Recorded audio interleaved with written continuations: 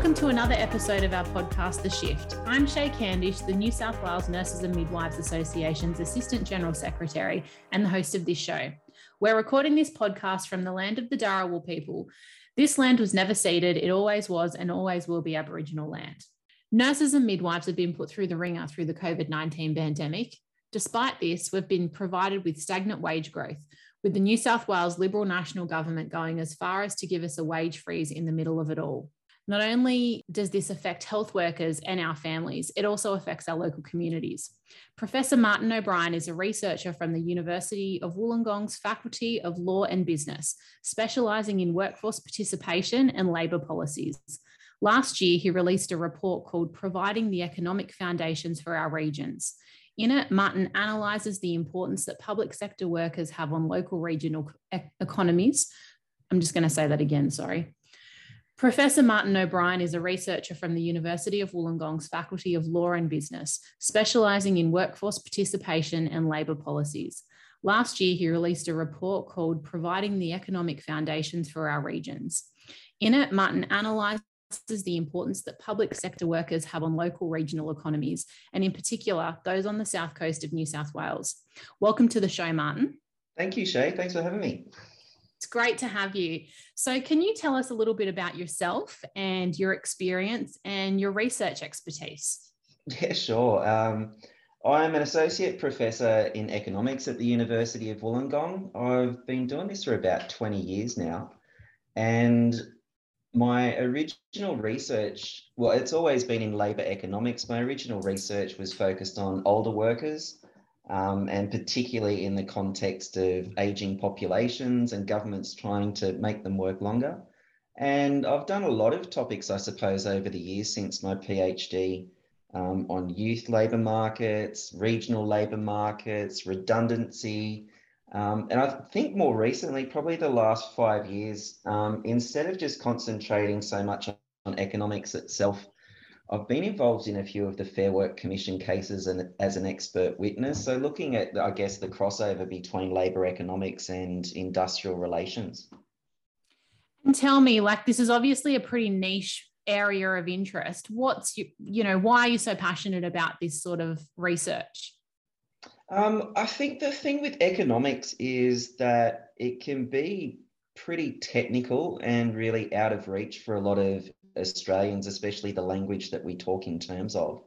But I think the whole thing when you're talking about labour economics is looking at employment, unemployment, different types of patterns in industries and occupations. And I think it's something that's just easier to engage with a lot of people when we're talking things that people are living and doing in their own lives. I think that's a really good explanation. I know I'm kind of one of those people that when someone says economics, I glaze over a little. So I'm grateful for people like you in the world that help to sort of digest some of those complex theories in a way that we can start to sort of unpack it and understand how it interacts with our lives. A lot of us don't actually want the rest of the world to understand what we're talking about. I bet. But it does make for a difficult conversation with a lot of people if you keep on talking in terms of the economics lingo and not using proper words. Yeah, definitely. So look, let's talk about this particular report that you've released recently. What was the driver around this and what did you find? Well, the original idea came from the South Coast Labour Council. So they were really interested in two major things. It was, first of all, looking at, I guess, the impact of public sector employment in terms of how big is it in the context of local labour markets. And then secondly, looking at the impact of public sector income and obviously spending in the local economies, or what we call gross regional product. And that was sort of the statistics behind it, but then it was what we call a mixed methods research project as well, where there was a number of interviews with people throughout the South Coast, really to dig deeper in the stories.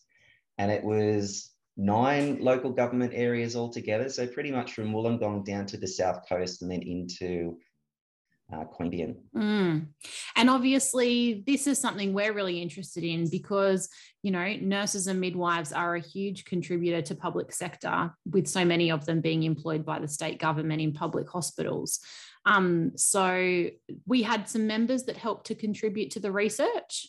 We did. There was a couple of quotes in the major report about the contribution of nurses.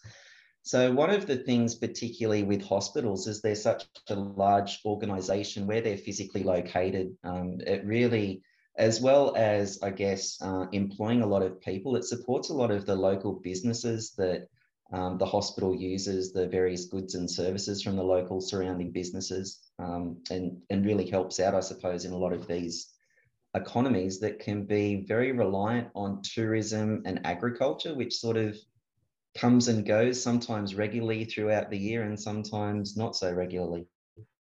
And the period that you were researching was sort of after a few crises, I suppose, wasn't it? Because we'd just come off the back of the bushfires and then the beginning of the COVID-19 pandemic. So it really impacted those local communities in terms of tourism and things like that even more.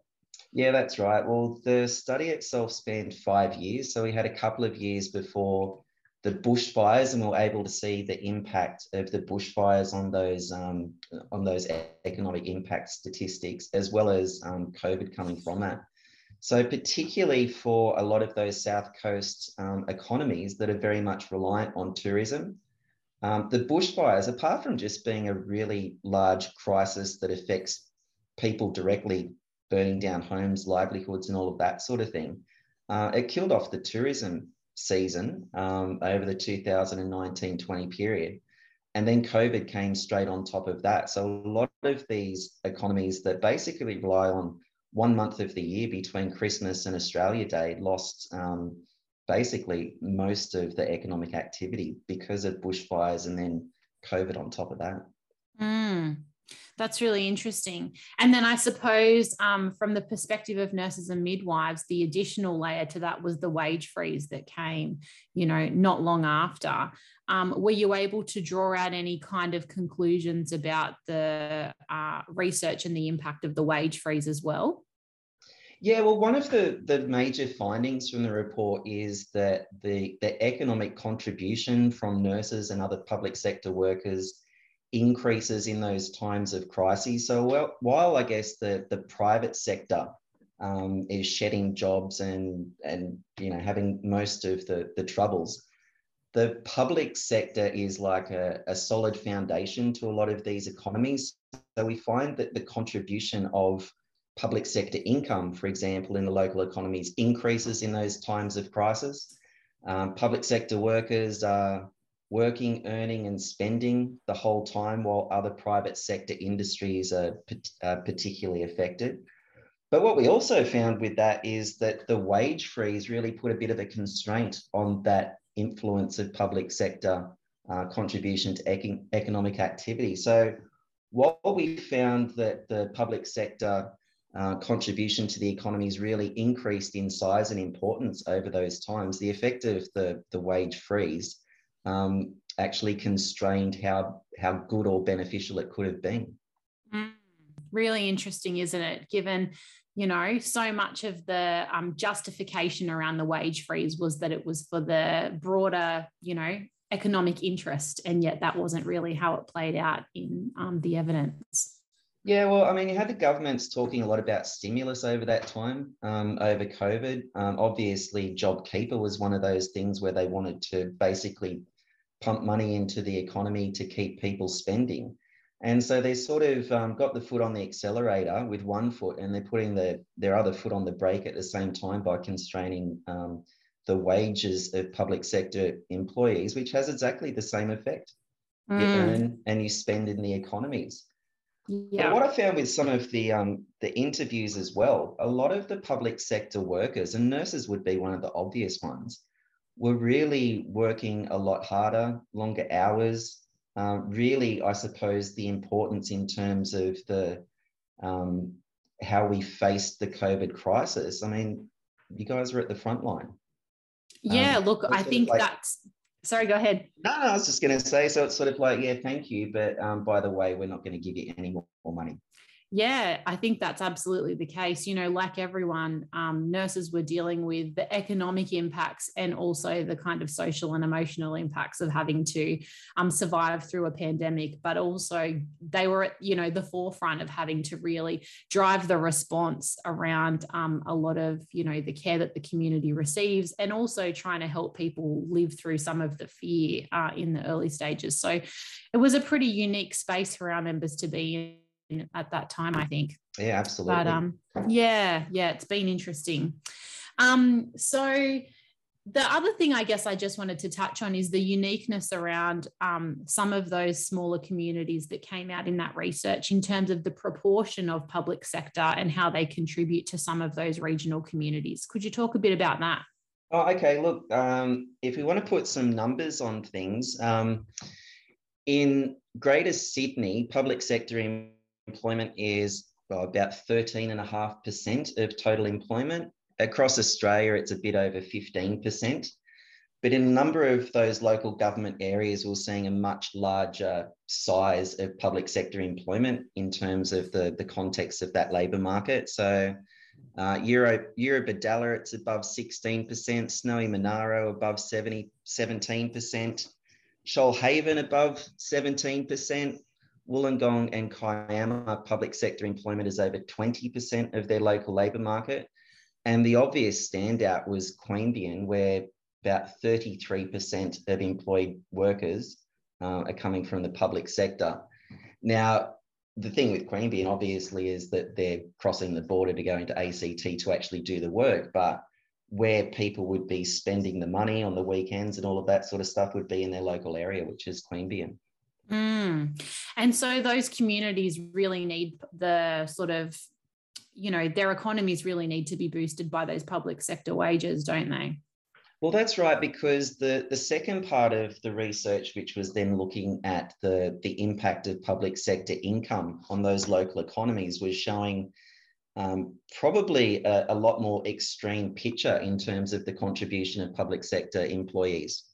So gross regional product is what we use to measure economic activity in the regions. And it's basically the regional version of GDP, or gross domestic product, which you might hear of when they're talking about economic activity in Australia in general. So whereas public sector income is only just a bit over 6% of a contribution towards the Greater Sydney gross regional product, we're finding that public sector income was at least double that, triple that in a lot of those local economies. So, for example, Wollongong public sector income was 11% of gross regional product, 13% in Shellharbour, 19% in Kiama, and just under 36% of Queanbeyan. So, over a third of the economic activity in the Queanbeyan Palerang local government area is basically coming from that public sector income. I think that's really interesting, when you spell it out in terms of how big the proportion of public sector income is in those areas. And then to think that we've had this kind of sustained period of reduced wages, particularly around government legislation that implements a 2.5% wage cap. And then we had the wage freeze on top. It is very much that example you were saying about kind of putting the brakes on, but also saying that they're stimulating at the same time when we were going through that pandemic. So I think that's really interesting insights that came out of that research. Well, it's obvious that those regional economies are quite unique and very different to, the Greater Sydney economy, both in terms of size. But what I was saying before is that a lot of those South Coast economies being reliant on tourism and agriculture, a lot of the months of the year, like those sectors are pretty dormant, particularly agriculture just came out of a major drought before the bushfires and then COVID. So a lot of the times of the year, people in those economies aren't gainfully employed. They're not spending much, but to have that solid base of people working, earning and spending the whole year round, it really props up a lot of those local businesses that really wouldn't be able to survive otherwise. Look, I think that really resonates. I live in the Wollongong region myself, and when we went through the wage freeze campaign, one of the tactics that we went through was engaging with local businesses to show their support for why they felt that a wage freeze would impact their local business, because they relied on public sector wages. And, you could walk through the local shopping centre, or, even the big kind of plaza down in Crown Street, and there were so many businesses that were just peppered with signs saying, we don't support the wage freeze. This will hurt our business. So I think that really resonates with what we were seeing anecdotally. I'm not at all surprised to hear that that's what the research has shown. Yeah, well, that's it. I mean, the whole thing with economics, it really shows the linkages between different people, businesses, sector.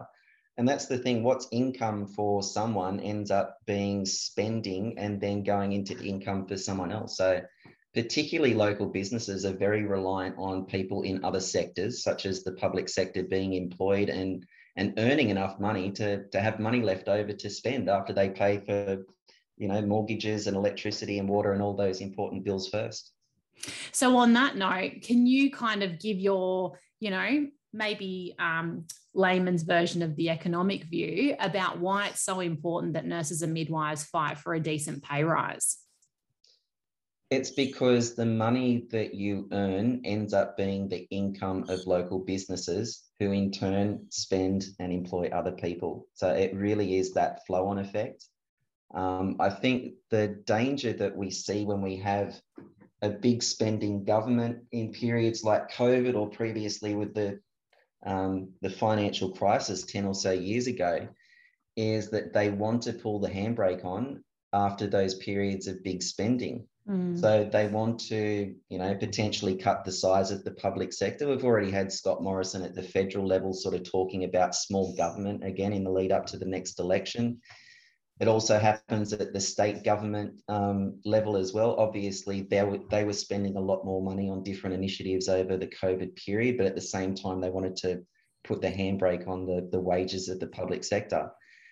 And that's the big contradiction, is you can't encourage private sector to have their foot on the accelerator and then to have your other foot on the brake at the same time.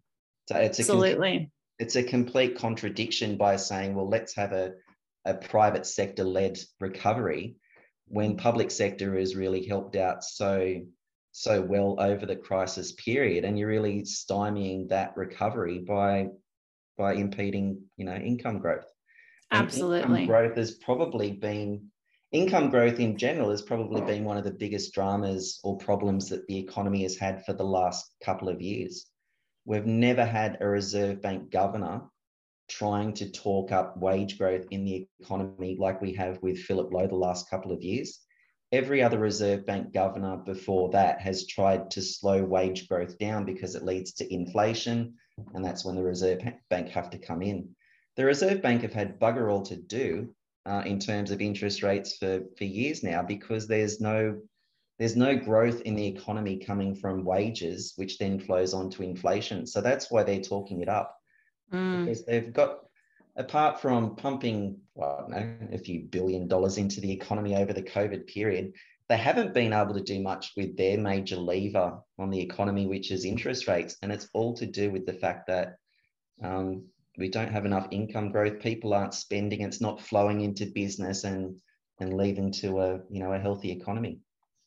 Look, I couldn't agree more. And I think from our perspective, the challenge we see is that the government, the state government, which is such a big employer in New South Wales, really has set the standard around wages in the health sector.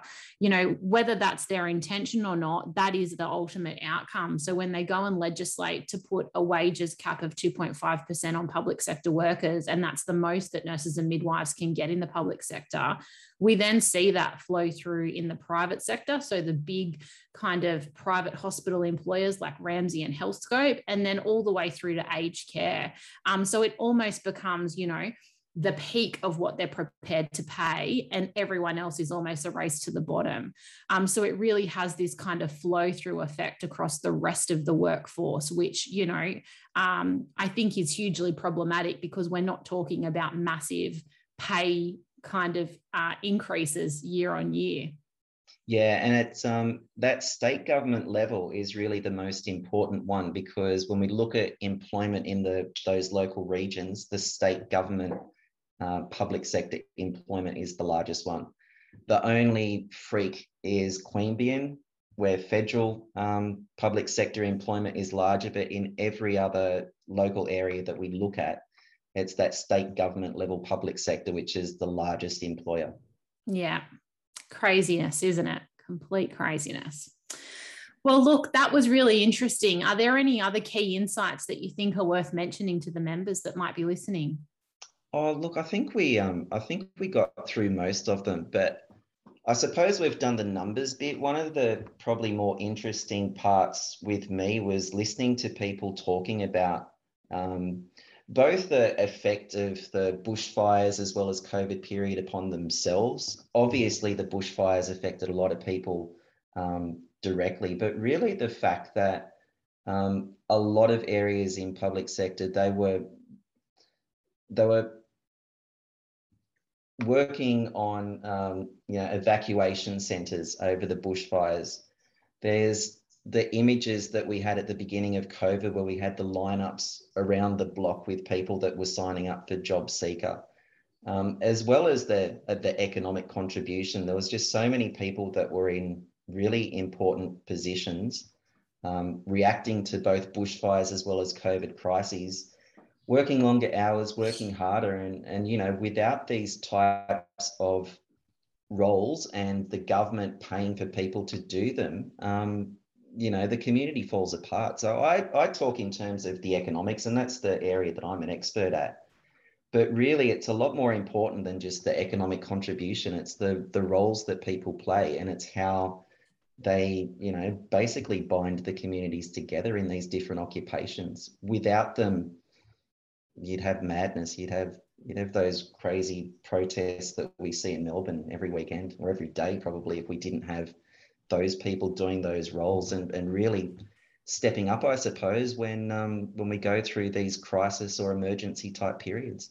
Yeah, absolutely. And pay is one way that we can show all of those frontline workers how we really value them, I think.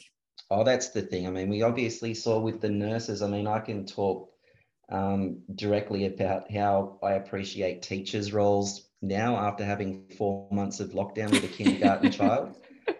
It's just all of those ones, unless we go through crisis periods or things get shaken up and we see things from a different perspective, we don't sort of appreciate a lot of those roles. And I think, the obvious ones are the nurses, the teachers in the most recent period, but then obviously all of the emergency responses when we had with the bushfires and the important roles of putting the bloody things out to begin with, but then all of those important roles about trying to recover afterwards. One of the other things that we saw, particularly down the South Coast, is the problems with housing and the lack of housing. And that's both for people, we heard directly with nurses down there, if they're employed in, say, Bega, struggling to find places to actually stay, but just the recovery from the bushfires themselves and people rebuilding around Cobargo, for example. It really screams out that you need an important government leadership role when the private sector just doesn't really work. They can't get tradespeople, to do work in Cobargo to rebuild. They're having other problems with the regulations over rebuilding that were different regulations now compared to when they built originally. So, the private sector, as much as governments would like to say, let's leave it to the private sector, they know best, that's how we'll get prosperity. When we go through these periods, we just really see the importance of governments and public sector employment that addresses those public goods that we call in economics that are so important for the community. And it's not all about profits. It's about doing jobs that benefits the community and society. And that's really what well-being is about, rather than, making mad profits in private sector. Absolutely. And I think, we need to be able to rely upon a safety net that keeps everyone, out of poverty, in a house, accessing good quality healthcare, all of those things that government should be there to provide for. Because you're right, if there's no profit in it, then the private sector generally isn't interested in it.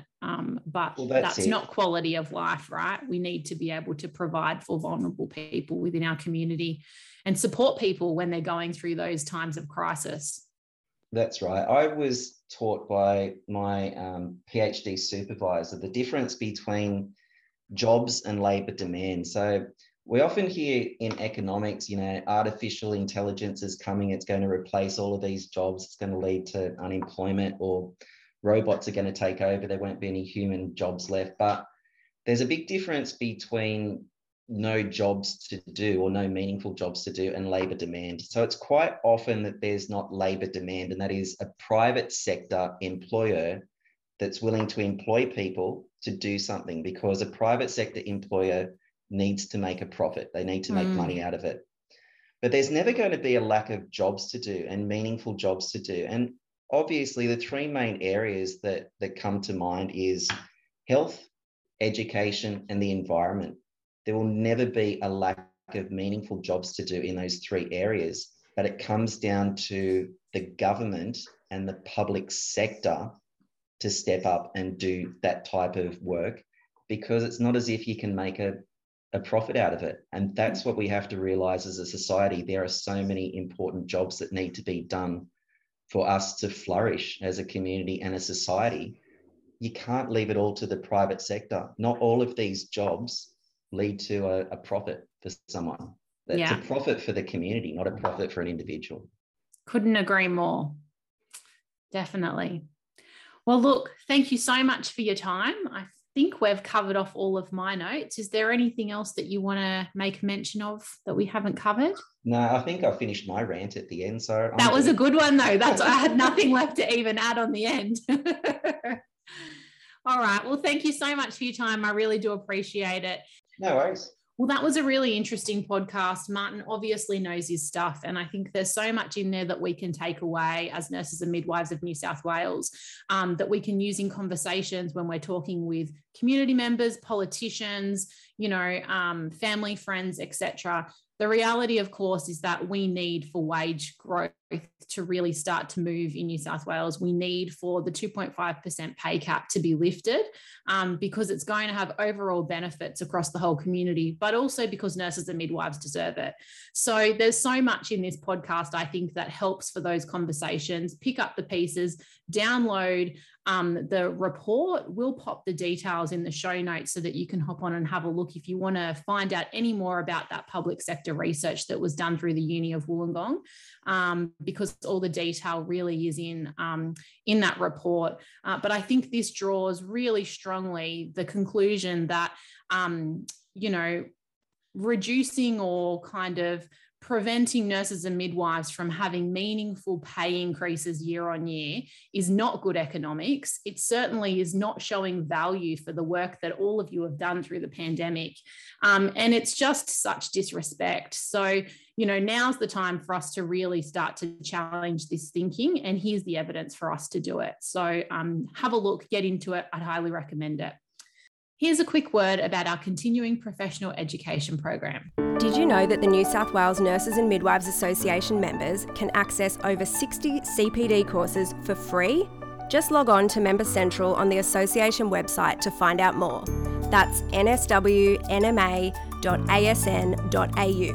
And if you're not yet a member, join today and get access to these courses straight away.